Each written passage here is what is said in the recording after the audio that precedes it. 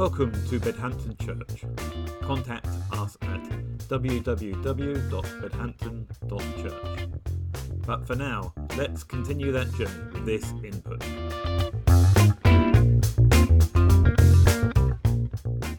The Economics Observatory reported in 2020 that the household wealth in the UK increased by almost £10 trillion in the last 25 years. From 4.9 trillion in 1995 to 14.6 trillion in 2017. Trillion has 12 zeros after it. That's crazy, isn't it?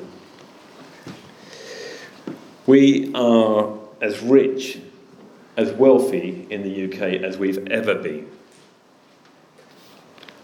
More than we've ever been, we are wealthy. Now, of course, there are individual circumstances that people have that don't fit into that, and of course we could have a great discussion today about how that wealth is distributed amongst God's people. But we have more disposable income than we've ever had, would you believe? So surely we must all be living life to the full, mustn't we? We must all be living life happy as Larry, as they say. Well, no. Not at all. The ONS reported last year that the official stats for well-being and happiness were at their lowest ebb for the last decade. Despite all our wealth, average ratings for happiness in the UK fell to the lowest level for a decade. And of course, there are many surveys and reports that will tell you that once you get beyond the provision of food and shelter, actually money makes very little, if any, impact on our well-being and our happiness. Once you get beyond the basics of having enough food in your belly and a dry place to sleep, money has very little impact on our happiness and well-being. And yet our society says quite the opposite, doesn't it? Earn more, spend more, and you'll be happy. Now, you know my history, so I won't bore you with that, but that was the road that I was on, as you know. The yuppie days are not over. We've just accepted them as being the norm now. Life in our society says if you earn more, you'll have more, you'll be happier. So with that in mind, is there a practice of Jesus? Is there a way of living like Jesus would have us live that impacts this part of our life? Well, I wouldn't be stood up here if there wasn't, would I? So, of course there's a way, a practice of Jesus. And it's the practice that many call simplicity. It's not a recent fad, although, of course, secular society has begun to get hold of this idea of simplifying life. But actually, it's an ancient tradition within the Anglican Church and within Christianity in general, not just a thing set aside for those monks and nuns that can cope with it, but actually for all of us. We started off this series, as I've already said today, by looking at silence and solitude and the tradition that we have of that. And that has been greatly impacting my life. I hope it's been impacting yours. And then Polly spoke so well the other week on Sabbath. So silence and solitude, the idea of taking time to be with God, just to be. And then Sabbath, the idea of taking a special time each week, a time separate and different to the rest of the week, a time to revel in the idea that you are loved by God. Now, of course, for many that's Sunday, for others it's not. Mine's Friday. But just to take that Sabbath time. If you haven't had a chance to catch up with what Polly said about that, it's on the website. I'd recommend it to you. And today we continue to look at walking like Jesus, practicing the way of life like Jesus by looking at simplicity. And what we're going to find is what you already know. Money can't buy happiness, and you can't take it with you. You already know that, don't you? I don't need to tell you that. And yet Jesus says, do not worry about your life, what you'll eat or drink, or what you'll wear. So if we know that, and yet Jesus says do something different, Why do we not do it? Perhaps the issue is that we don't want to do what Jesus said. We actually want to pursue all those things. A bigger house, a nicer car. I mean, there's always a bigger house and there's always a nicer car, isn't there? So, nicer clothes. Because Facebook, after all, tells you that you're not worthy unless you do. Your adverts that you watch on your telly tell you that you're not worthy unless you've got a better car.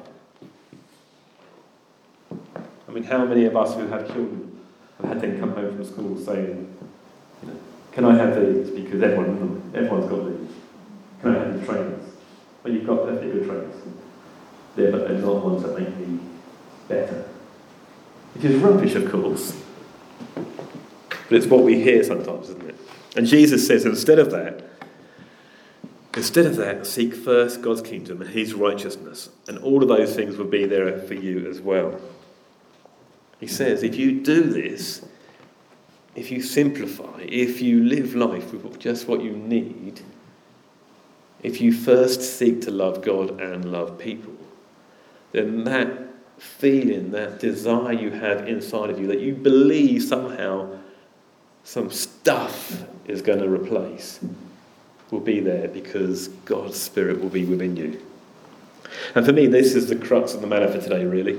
I mean, I could speak on this for hours. You'll be glad to hear I'm not going to. But the crux of the matter, the bottom line here, is Jesus isn't actually saying that clothes are bad. He's not saying that cars are bad, that houses are bad. What he's saying is when you pursue those, as I did, as other people have, when you pursue those over and above loving God and loving people, then you live in a second-rate life. You're not having this life to the full that Jesus promised. When you put God second to the stuff, you're not having that life that Jesus promised. Dallas Willard, in his book, The Spirit of Disciplines, says this: in our current world, a large part of the freedom that comes from frugality, or simplicity, is freedom from the spiritual bondage that financial debt causes. Notice the word spiritual bondage. Spiritual bondage connecting with physical stuff and our chasing of it. When we worry about the size of our house that we live in or the car that we drive, we're diverting the resources, both time and money, away from God and what he might have us do towards our own self-gratification. And God's not a killjoy. He wants us to be happy. He sent Jesus that we might know life to the full. But when we divert the stuff away from knowing him, we're living a second-rate life. Suddenly, we cannot donate to Ukraine because we've been living so close to the wire with our finances that the hike in fuel prices has taken away any little gap we had.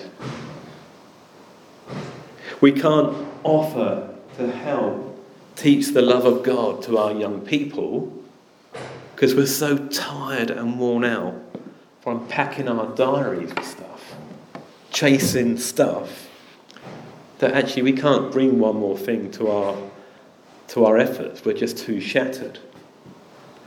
Even if God might be calling us to that. We're putting loving God and loving God's people second to our image in the world. We worry more about what other people think of us than we do what the created God wants for us. You know me, as I'm speaking to you about this, I'm speaking into the mirror as well. I'm speaking into the mirror and looking at myself as well as I look at you, and I want to shout, do something about it, to me as well as to you. MOT your life. Take a look at what really is important. There are people running away from stuff in Ukraine to what's important. And yet we still worry about stuff. A couple of years ago, 18 months, a couple of years ago, I started this process of MOT in my life around simplicity. It's an ongoing process, you will have observed. I'm not there by any stretch of the imagination. But I started looking at the stuff that we have and just asking God, what's important here? What is diverting me from knowing you more deeply? What is important with this stuff around me? Now, I will say this is quite easy for my personality type. It's less easy for Susie. So I'm not saying it's the same for everyone. But then I started looking at my diary. What have I packed into my diary? What is in there that isn't what God would have me do? Now that's harder for me. Because I'm a person, as you know, who loves to pack a diary. No space. No space to breathe. No space to just be with God. And I have to say, it's been a journey, and it's an ongoing journey. John Mark Comer, in his book about hurry, which is our recommended reading for Lent, gives you some ideas about how you might MOT your life around simplicity. And you're going to agree with some of it and disagree with other bits of it, I think we've found, haven't we? But it's a great starting point if you want to look at this a bit more. And as I said, it's an ongoing process for me, and I won't bore you with all of the things that God is talking to me about around simplicity, but I will talk to you about the one thing that impacts you. Bedhampton. The leadership team know about this because I've spoken with them, but I felt God's Spirit remind me that I was called to Bedhampton. Called to you guys. Not, of course, that God won't use me occasionally elsewhere, then the bishop asks or someone needs some help. But my primary calling is to you guys. And so that should never be at the expense of Bedhampton.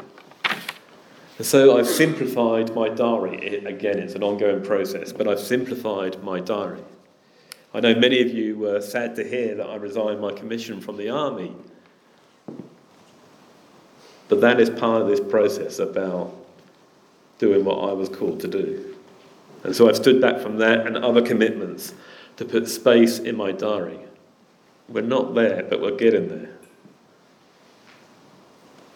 And that will allow me to love God, to spend the time I need to be spending with God, so I can then love you as well. That is what simplicity has begun to mean for me over the last couple of years, and I know it's going to be on into the future. And with my personality type, I'm going to need to revisit it regularly and have people accountable, I'm accountable to in my life. But what could simplicity mean for you? Nothing. You can go home today and crack on and as you were. No problem, is it? I'm not going to come checking up on you, am I? You're adults.